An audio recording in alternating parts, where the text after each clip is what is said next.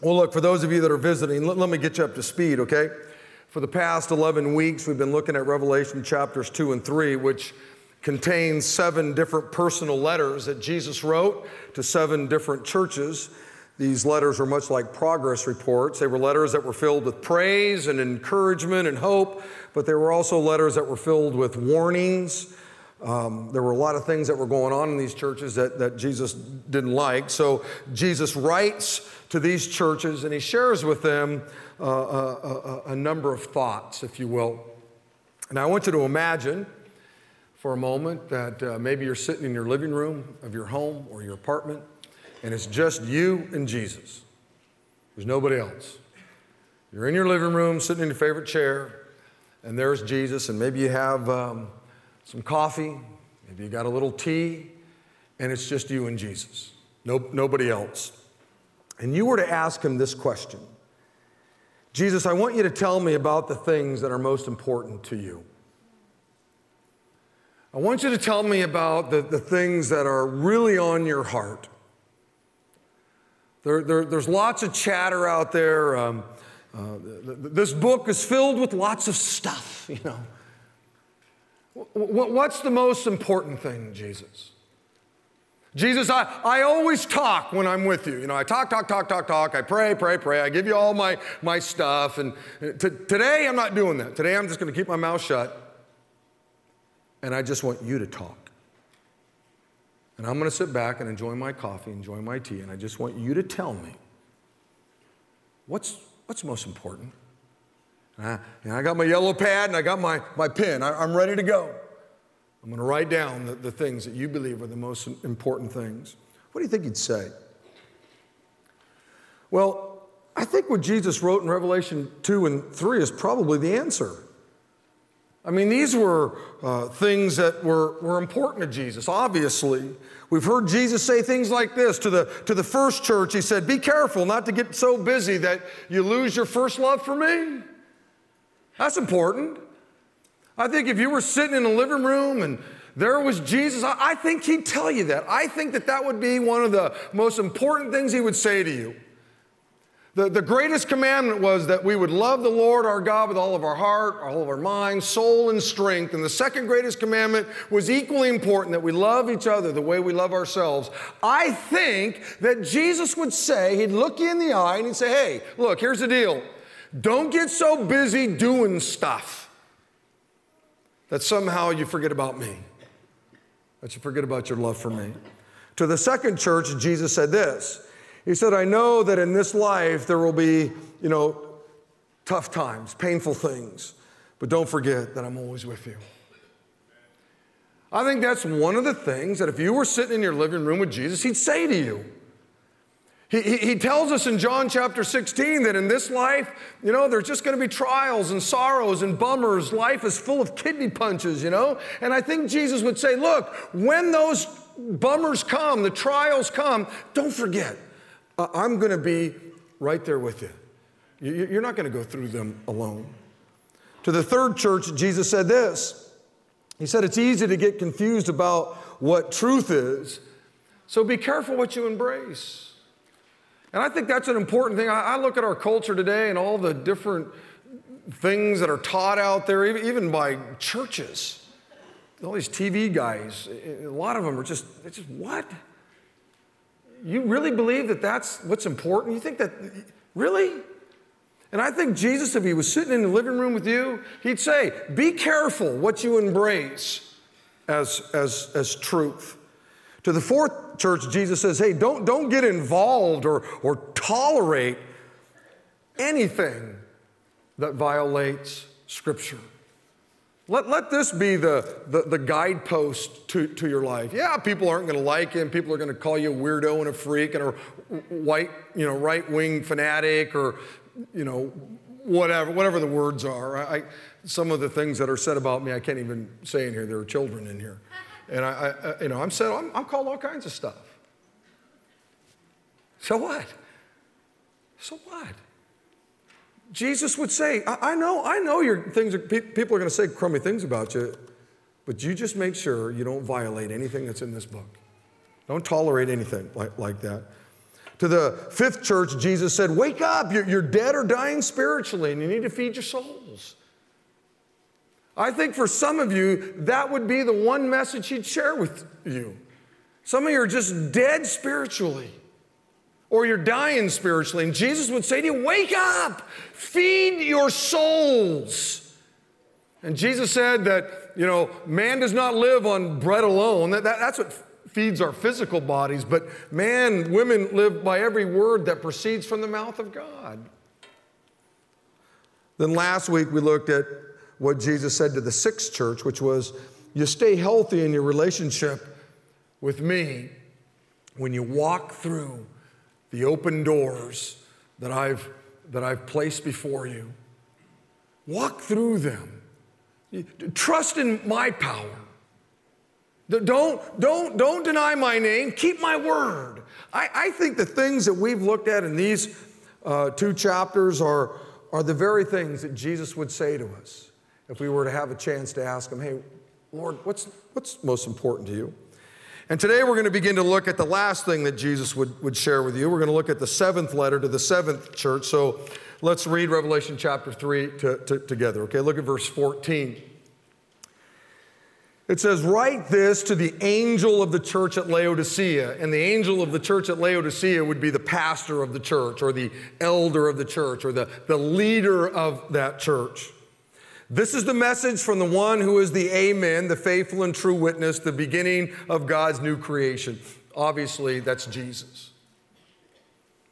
I know all the things you do, Jesus says, that you are neither hot nor cold. I wish that you were one or the other. But since you are like lukewarm water, neither hot nor cold, I will spit you out of my mouth. You say, I am rich, I have everything I want. I don't need a thing. And you don't realize that you are wretched and miserable, poor, blind, and naked. So I advise you to buy gold from me, gold that has been purified by fire. Then you will be rich. Also buy white garments for me so that you will not be ashamed by your nakedness, an ointment for your eyes so that you will be able to see. I correct and discipline everyone I love. So be diligent and turn from your indifference. Turn from your lukewarmness. Look, I stand at the door and knock. If you hear my voice and you open the door, I'll come in and we'll share a meal together as friends. Those who are victorious will sit with me on my throne, just as I was victorious and sat with my Father on his throne. Anyone who has ears to hear must listen to the Spirit and understand what he says to the churches. And what I want to do is I want to start by sharing with you two things that Jesus hates. These are two things that make Jesus sick, according to this letter. Okay? Two things. Number one, compromise. Compromise makes God sick. Compromise makes God vomit. And that's the language that is used in this letter. Verse 15, Jesus says, I know all the things that you do. I know that you're neither hot nor cold. I wish that you were one or the other, Jesus says. But since you are like lukewarm water, you're neither hot nor cold, I'm going to spit you out of my mouth. Some of your Bibles say I'm going to spew you out of my mouth. Some of your Bibles say I'm going to vomit you out of my mouth. See, Jesus hates compromise. Makes him sick. Beloved, God would rather have somebody be totally against him. They're an atheist or an agnostic or whatever. They're cold toward Jesus, or be on fire for Jesus. They're hot. They're passionate for God. Either one of these two, God's okay with. Think about it. There was a time when all of us in this room at one time or another were cold toward Jesus. Every one of us. You see, that's how we all begin. Cold, apart from Jesus. We were atheists or agnostics. And when you're cold toward Jesus, the reason why he'd rather have you be cold is because there's hope for you, right? You see, I spent a lot of years cold. So did a lot of you. And so Jesus said, I'd rather have you be cold, totally apart from me, because at least there's hope for you. And obviously, God wants us to be hot for him. The Bible says in Matthew chapter 5, let your good deeds shine out for all to see. In other words, be on fire for the Lord, be passionate for the Lord, so that everyone will praise your heavenly Father. Beloved, when you're on fire for the Lord, when you're passionate for Jesus, when you live a God-honoring life, it brings honor and praise to the Father. So God would rather somebody be hot, passionate about him, or cold, just be totally against him as it relates to their relationship with him. It's the lukewarm person that God has a problem with, because the lukewarm person is a compromiser. The lukewarm person is somebody that has no integrity. Their walk doesn't back up their talk. They say they're a follower of Jesus, but they don't live like it. They're lukewarm. God said this to the great prophet Isaiah. He said, these people say they are mine. They honor me with their lips, but they're lukewarm. Their hearts are far from me. You see, it's one thing to come in here and sing songs and throw some shekels in an offering. It's one thing to sit in here and listen to truth. It's a whole other thing to walk out of here and be passionate about the things of God. Easy to do this. Easy to sit in here and listen to truth. I talk about it all the time. Easy to hear a message from Jesus. Easy. That's easy. All this does is blow, 90 minutes of your life. It's easy to listen to truth. What gets God excited is when you actually walk out of here and you live it out. You're passionate about your faith. You're on fire, if you will, for the Lord. Now, the second thing God hates is this. God hates pride. It makes him sick. It makes him vomit. It makes him want to spew you out of your mouth. Verse 17, Jesus says this. He says, hey, you all say that you're rich. You all say that you have everything you want. You don't need a thing. And you don't realize just how wretched and miserable and poor and naked and messed up you are. And that's because of pride. Now, why does God hate pride so much? Well, there's lots of reasons, but let me give you the one big one, okay? Pride prevents you from growing in your relationship with Jesus. Pride keeps you lukewarm, if you will. Our brother James said, God opposes the proud, but he gives grace to the humble. You can be a follower of Jesus and be in opposition to God. He opposes the proud. It is possible to know Jesus as your Savior. It's possible to, have your name written in the Lamb's Book of Life. And yet, you're in opposition to God because of pride. Beloved, it's hard to grow in your relationship with God. It's hard to be on fire for God when he opposes you because of your pride, right?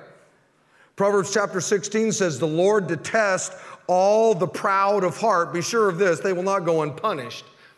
It's hard to grow in your relationship with God. It's hard to be on fire for God, if you will, if he detests you because of your pride, right? Proverbs chapter 21 says this, haughty eyes and a proud heart, the lamp of the wicked are sin. Once again, it's hard to grow in your relationship with God. It's hard to be on fire, if you will, passionate about God when your life is full of sin because of your pride, right? Proverbs 26 says, do you see a man wise in his own eyes? In other words, he's prideful. There's more hope for a fool than for him. Beloved, the person that's full of pride, they're wise in their own eyes, they don't think they have any problems, or at least they won't admit that they have any problems, which means there's little hope for them. Because if you don't think you have any problems, you won't ask for help, which means you won't get any help. Pride keeps you from growing into the man or the woman that God desires you to be. Proverbs chapter 10 says, anyone willing to be corrected, in other words, they're humble, is on the pathway to life. Anyone refusing their pride has lost his chance. Look, if you've got a marriage problem and you won't talk to anybody about it, that's pride. And your marriage is doomed. And I meet people almost every week who, because of their pride, they dig in. I don't need anybody's help. I'm not going to go talk to some counselor about my marriage. I'm not going to go talk to some pastor about my marriage. I don't need anybody's help. I'll figure this out on my own, man. I graduated from the Modesto Junior College. Or I graduated from Stanford. Doesn't matter what you think. You're just dug in, man. You're not going to go seek any help, are you? Your marriage is doomed. If you got financial problems and you don't talk to anybody about it, that's just pride. And your finances are doomed. I know a lot of people who, man, they just got all goofed up on their finances, but because of their pride, they're not going to ask for anybody's help. They're not going to come in and sit down with somebody and say, man, help me, man, I really messed this thing up. What does God have to say about finances? How should I manage my finances in a godly way? They're just not going to do it. So they just keep getting farther and farther and farther into debt, If you're not cutting it as a parent and you don't talk to anybody, I want you to know that's just pride. And your family's doomed. I remember when my first daughter was born 21 years ago. And she came out of the Hatcherooski, and the doctor hands me a set of scissors and goes, hey, Mr. Countryman, why don't you cut the umbilical cord? And I'm thinking, what? That's what I'm paying you to do. You don't show up at my church and I hand you my notes going, hey, why don't you preach a sermon? Dude, cut the umbilical cord. You do it. Right? What if I slip and cut the wrong thing? I don't know, man. You do it. Unbelievable. And then after the thing is cut, they tie a little knot thing in it, and they hand it to you. And I'm thinking, okay, is the owner's manual coming out pretty quick? How does this work? Well, hey, wait, what do I do with this thing? And here's the deal. I'm very thankful that our church back then, we didn't call it Parent Life, but there were some godly people here, the cliques, who were teaching classes like Growing Kids God's Way. And I could go and gather some wisdom from God on how to raise my children so that they'd be decent, human, God-honoring kids. Today, we're so interested in making sure our kids, my kids get straight A's. Well, I don't know, Ted Bundy got straight A's. Who cares whether they got straight A's or not? I just want to know, are they good, decent kids? Are they God-honoring kids?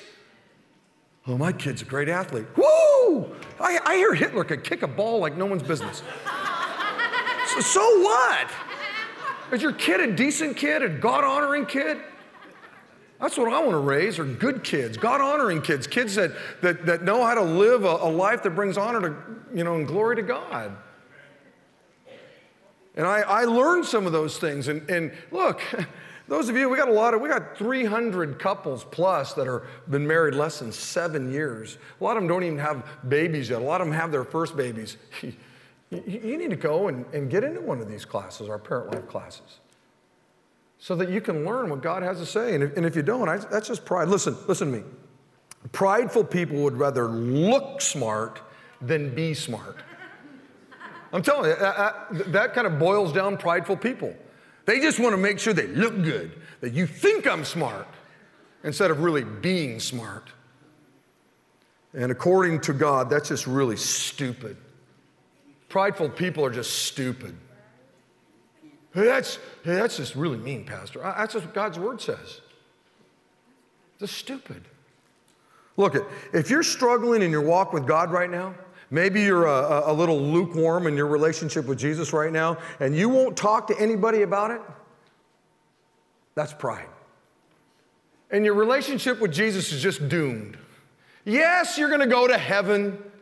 Yes, God's got a place for you when you take your last breath here on planet Earth. But basically, you're useless for the kingdom's sake down here on planet Earth. Because lukewarm people make God sick. So these two things are two of many things that God hates: compromise and pride. They make him sick. And obviously this church at Laodicea had a problem with both of them. In fact, this problem was so bad at this church, it says this in verse 20. Look at verse 20. Jesus says, "Look, I stand at the door and knock. If you hear my voice and you open the door, I'll come in and we'll share a meal together as friends." And I want you to know, that's a pathetic picture. Here's Jesus on the outside of his church trying to get in. How pathetic is that? Their compromise, their lack of integrity, their pride actually, has Jesus trying to get in. And by the way, the church is just made up of individuals. It was individuals in that church who were compromisers, who were prideful. And that can happen to us as individuals. You can know Jesus Christ as your Savior, and yes, the Holy Spirit indwells you, but Jesus literally is knocking on your heart trying to get in. Hey, would you let me control your life? Would you let me have control? You're compromising, and your pride has totally shut me down. Let me in. Let me run your life.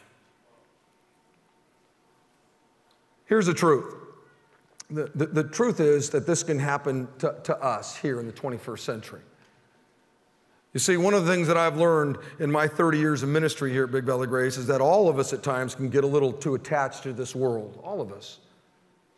All of us at times can begin to compromise here and there. All of us. All of us at times can get a little bored with church. All of us at times can get a little complacent, right, in our walk with the Lord Jesus. All of us at times can begin to think a little more highly of ourselves than we ought to think. A little pride creeps into our lives, right? All of us at times can become a little lukewarm in our love for God or our love for others. All of us. I don't care who you are. I don't care how long you've walked with Jesus. I don't care whether you got the title pastor in front of your name.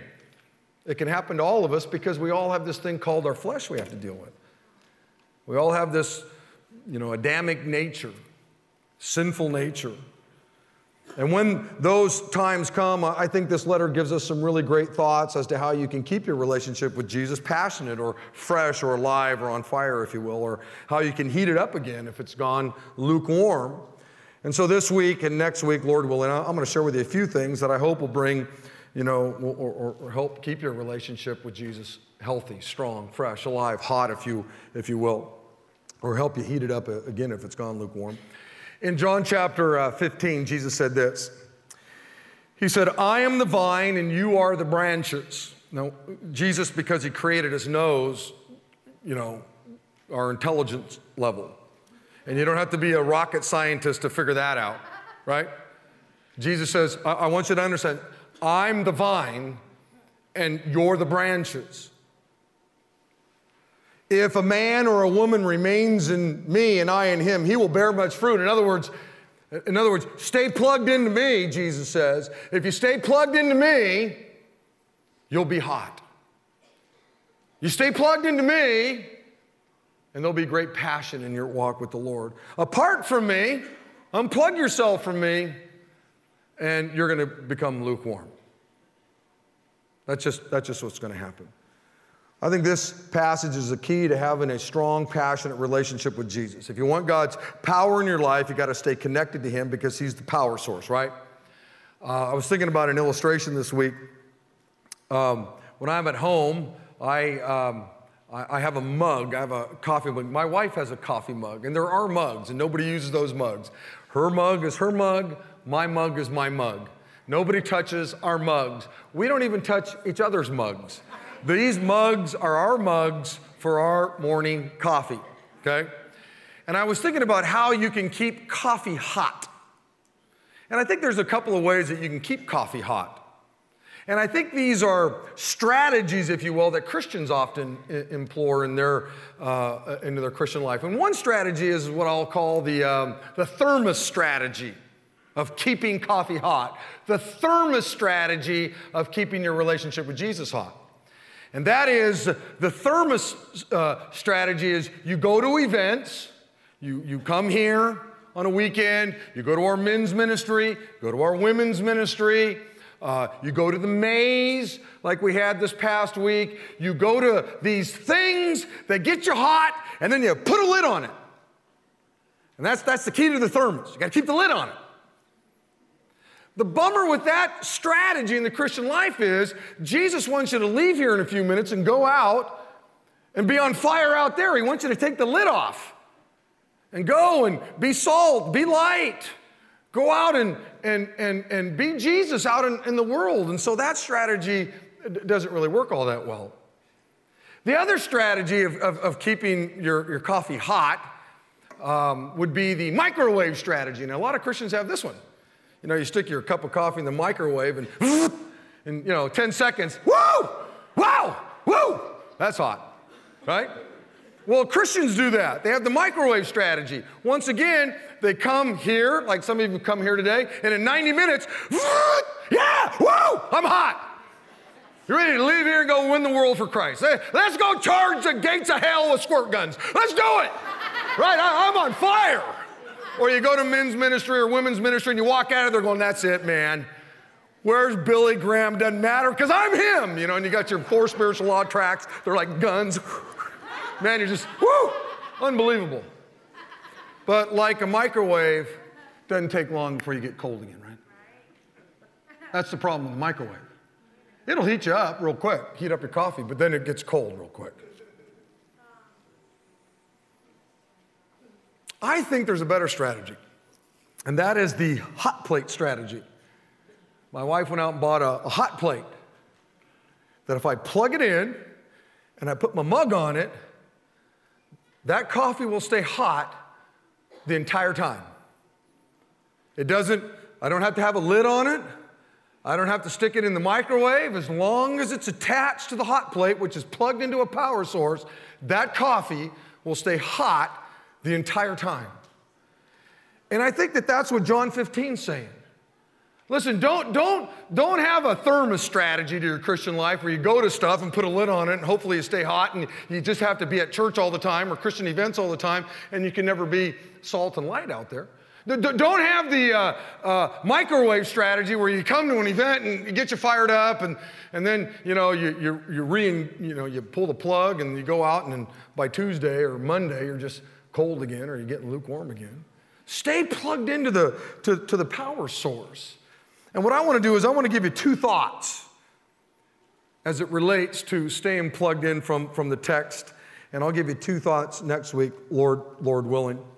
Because if you stay plugged in, I want you to know something. You'll stay hot. You won't go lukewarm. Number 1, you'll keep yourself plugged into Jesus and thus stay hot when you truly understand the crummy truth about yourself. Obviously, when you look at this church, Jesus says in verse 15, I know the things that you do. You're neither hot nor cold. I wish that you were one or the other, but since you're lukewarm, neither hot nor cold, I'm going to spit you out of my mouth. You say, I'm rich, I have everything I want, I don't need anything. You don't realize just how goofed up, messed up you are. Jesus is basically saying to this group of people, you have forgotten the crummy truth about yourself. Because compromise and pride has crept into your life, they have forgotten this basic biblical truth that all of us are messed up. All of us. I want you to know something. Listen to me. That is maybe one of the most important biblical truths for us all to understand. And that is that we're all messed up. We are all goofed up. Sin has impacted all of us. The Bible says in Romans chapter 3, for everyone has sinned. We've all fallen short of God's glorious standard. We've all blown it. We've all disobeyed God. That includes me. That includes you. And for some of you, bless your souls, you're going to hate me for this, but it includes the Pope and it includes the Virgin Mary. When Jesus Christ died on that cross, he died for all of us because we were all sinful. All of us. It's one of the basic biblical truths that everybody's messed up.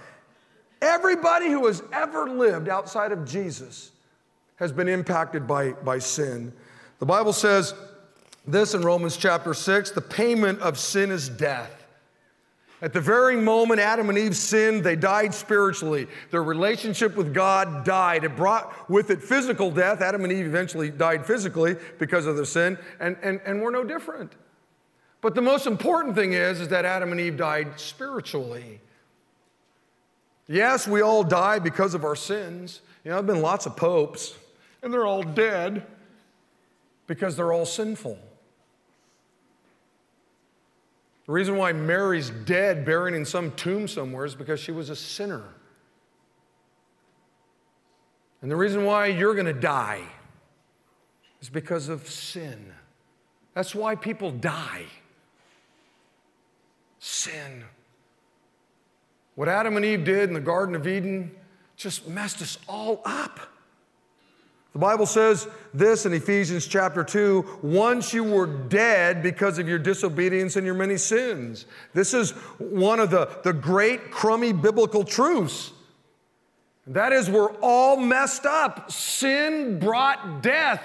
Physical death, yes, but more importantly, spiritual death. And some of you are thinking to yourself, man, I'm glad I came this morning. This is a real great message. Let me tell you why a lot of people don't give their life to Christ. This incredible good news that we have is because they don't understand the bad news. You see, the world teaches that we're all good. Some are just better than others. And that is not the message of the Scriptures. God says, no, you're not all good. You're all evil. All of you. Some are just more evil than others. You see, if the world can convince you that you're good, well, what do you need Jesus for, right?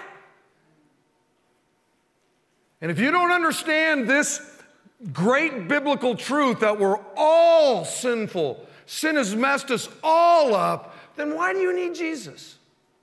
What's the point?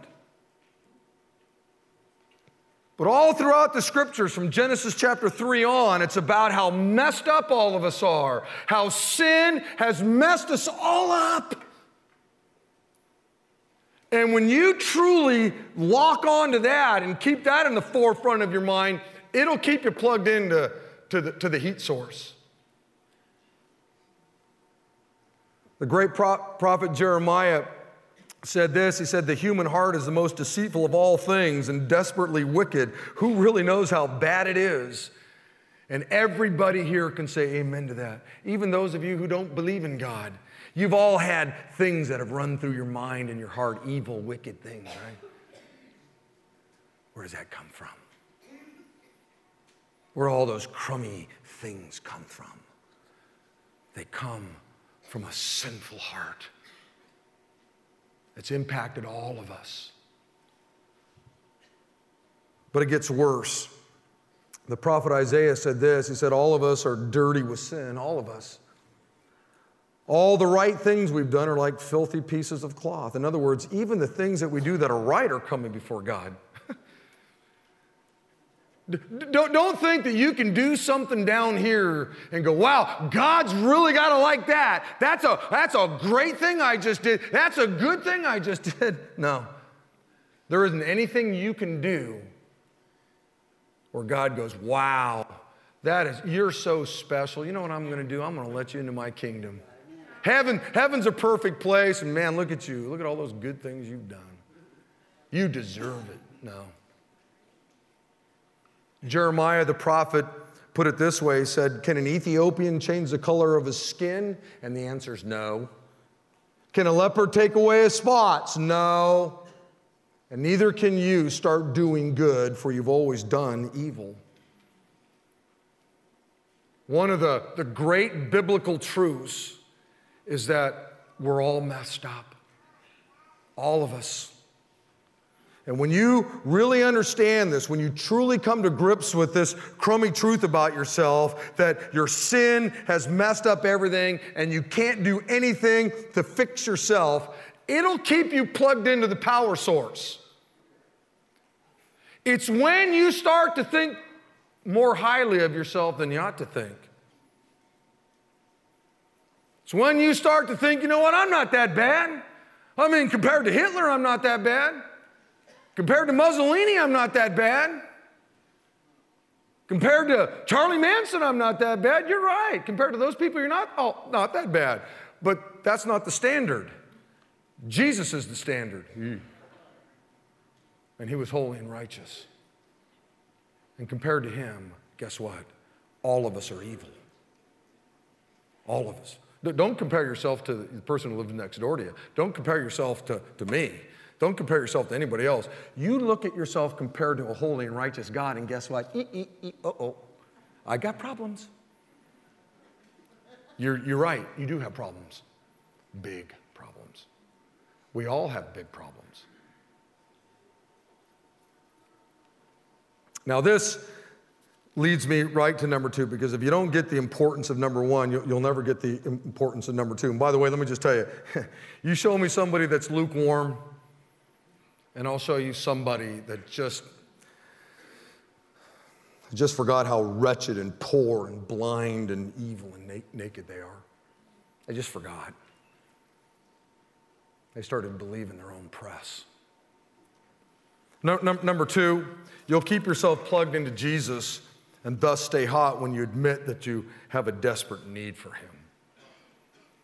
But if you don't get number 1, if you don't understand how messed up you are, there's no reason to admit, no reason to, think I have a need for Jesus.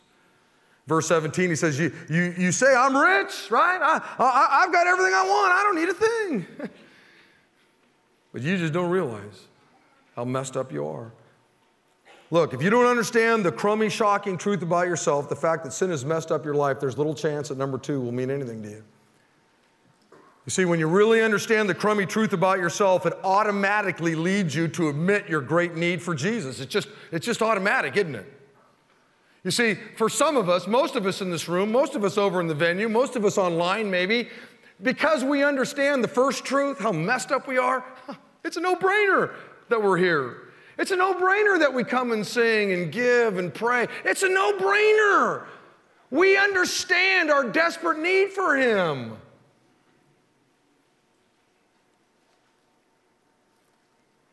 This was a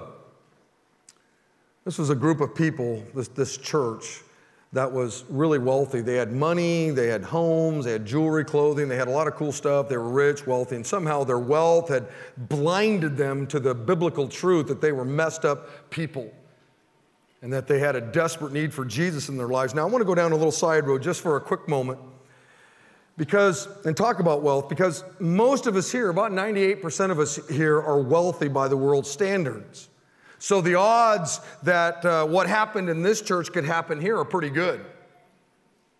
So let me just briefly just talk about wealth for a moment. In Luke chapter 18, Jesus made this statement. He said, it's easier for a camel to pass through the eye of a needle than for a rich man to enter the kingdom of God. Whoa.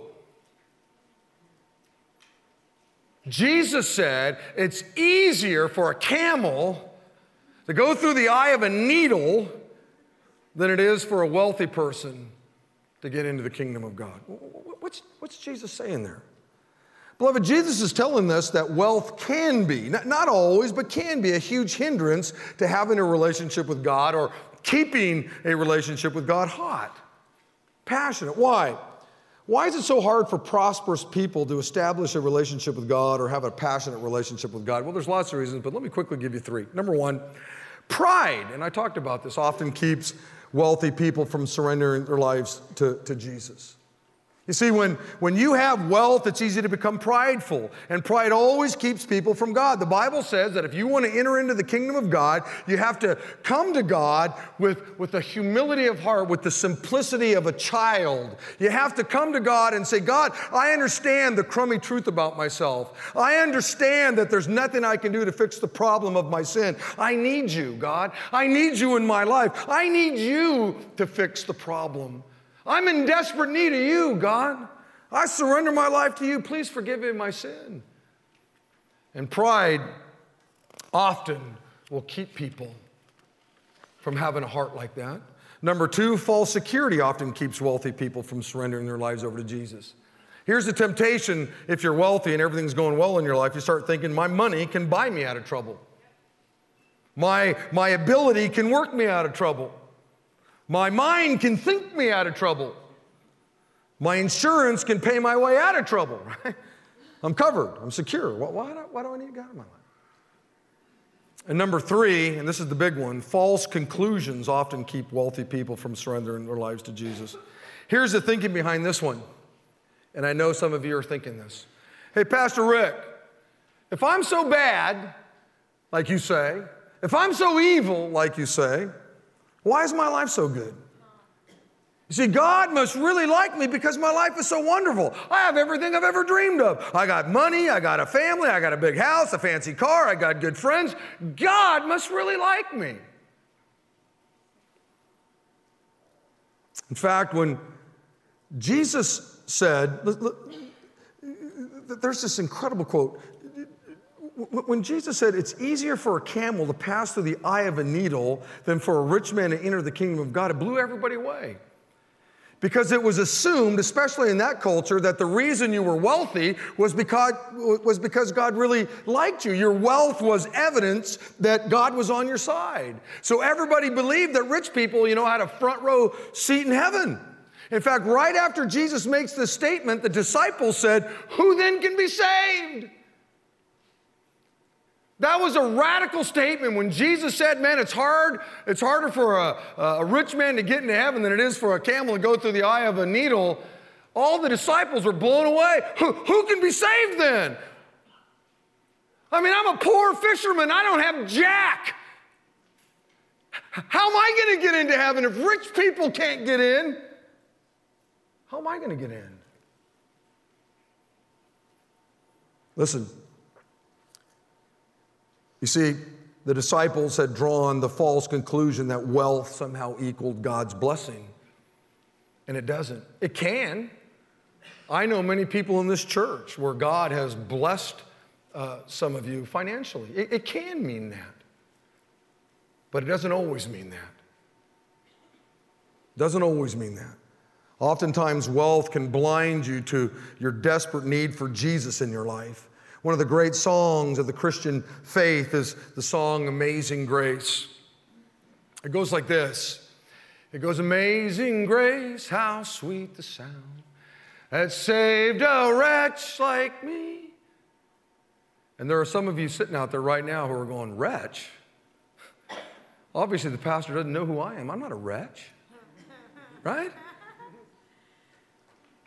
I mean, you own a business. You're a good people. You got an Eagle Scout award. You give lots of money away to the gospel mission. How dare you call me a wretch? Some people don't like that song because of that line right there. I once was lost, but now I'm found. Lost? What are you talking about, Pastor? I know where I'm at. 4040 Teller Road. I got a GPS system in my car. Right? Not lost physically. I know you know where you're at physically. You're just lost spiritually. You're lost. And you don't know it. I was blind, but now I see. Blind, what are you talking about?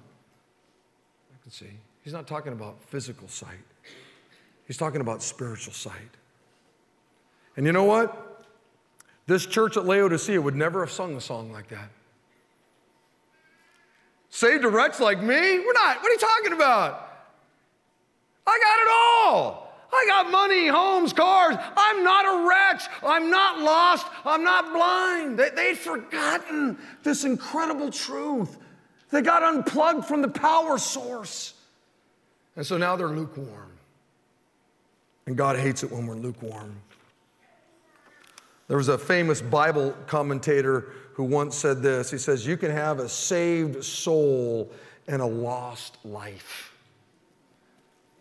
And I think that's true. I think that as believers, we can be saved. As I said, we can have our names written in the Lamb's Book of Life. You know, we're going to heaven, woo-hoo-hoo. But our souls are lost.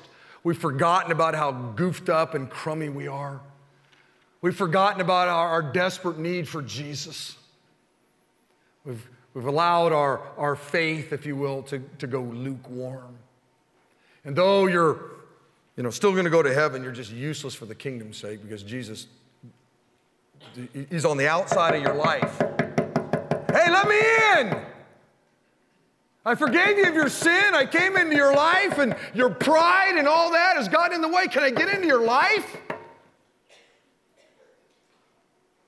And I think maybe today is a day when maybe some of you would say, you know what, I got to repent of my sin. I got to rededicate my life to the Lord. And this is what I want you to do. Over in the venue in here, I just want you to close your eyes. Everybody close your eyes.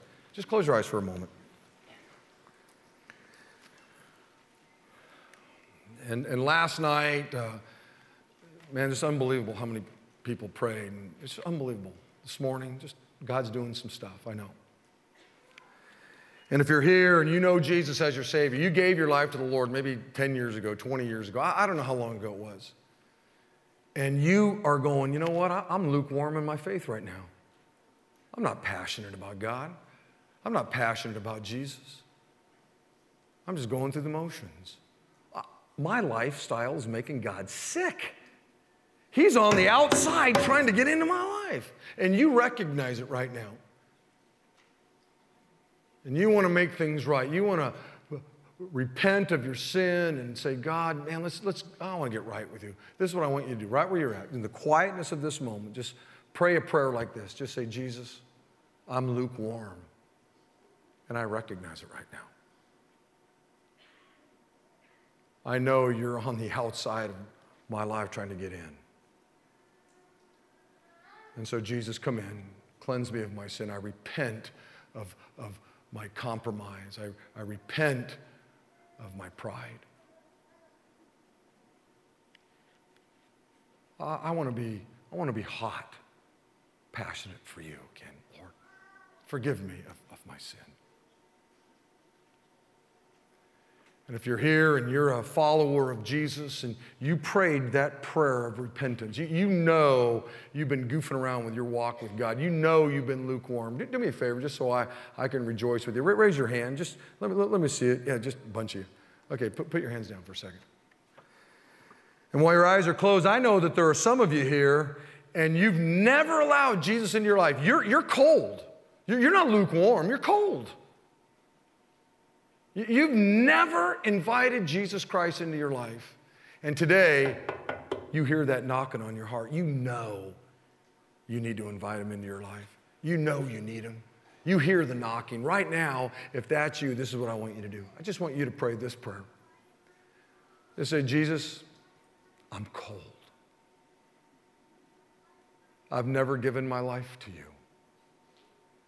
And I recognize right now that my sin has messed up everything.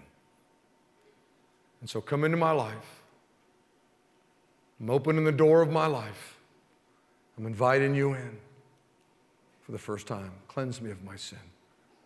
I want to begin a relationship with you today for the first time. Now, while your eyes are closed, and obviously I can't see you over in the venue, but if you prayed that, you invited Jesus in, you felt him knocking on the door of your heart, and you invited him in. Would you raise your hand that I could see it? Anybody here? Yeah, right here. Yeah, go up there. Anybody else? Just make sure I see your hand. Yeah, right over here. Cool. All right, everybody look up here. Over in the venue, look up. I want everybody to pull these cards out, okay? Everybody pull them out, even those of you that have been here for 20, 30 years, you're on fire for the Lord, whatever. Everybody pull the card out. Everybody's got the card. And I want everybody to start filling this card out, okay? And if you've been here, if this is your first time here, I want you to mark on here, hey, this is my first time here. And the reason why I want you to do that is you're new, and the polite thing to do, the kind thing to do is let me know, and I'll just send you a little note via email or snail mail, whatever it is you got, and just to say thanks for coming. No one's going to show up at your door. You're not going to look through the peephole, and there I am. Hey! I just want to say thanks for coming. And if you've been here for the second time, it's your second time here, let me know that. Every week we have 50, 60, 70 new people that are here, 50, 60, 70 new people that return for the second time. Just let us know. And then fill this out, and if there's something that we could pray for you about, put it on the card. Maybe something really cool happened to you this past week, and you just want us to rejoice with you. Put it on the card. We look at these cards every Tuesday, go through every one of them, pray for every one of them. But I want you to turn the card over now, and if you prayed a prayer of rededication, you sense that you were lukewarm in your walk, and today was the day you wanted to repent of the sin that has gotten in there and kind of cooled it down, I want you to put a square. Just put a square on the back of the card, okay? Last night there were, almost 30 people that put squares on the back of the card. I'm sure there were a bunch last hour. I haven't seen it. If you were one of those that you actually invited Jesus Christ into your life today for the first time, just put a star in the corner of that card. And all those cards are going to come to me. In fact, I'm going to be at a retreat this next week, and I'm going to take all those cards with me. And I'm going to rejoice and be praying for you. And I also want to invite all of you that maybe you put a square up in that corner or you put a star. I want to invite you to come to the follow class. That would be a great place for you to come and be involved in. Starts in just a couple of weeks and all that kind of stuff. This is the place where you need to go, especially if you gave your life to Christ. We're going to help you get on a right path. Okay, so I'm going to ask our hosts and hostesses to come forward, and then you're going to pass those things in. In fact, everybody stand up over in the venue. Everybody stand up. Pass those things to the center. And as we pass them, I want us to sing that great chorus together. Okay, Amazing Grace. Okay, here we go. Amazing grace, how sweet the sound that saved a wretch like me. I once was lost, but now I'm found. Was blind, but now I see. Father, thank you for this time this morning. I'm grateful that you opened the eyes of a lot of people. Pour out your favor on them. Give us a great afternoon, Lord. Lord willing, I look forward to being back here next week. And I pray this in your name. Amen.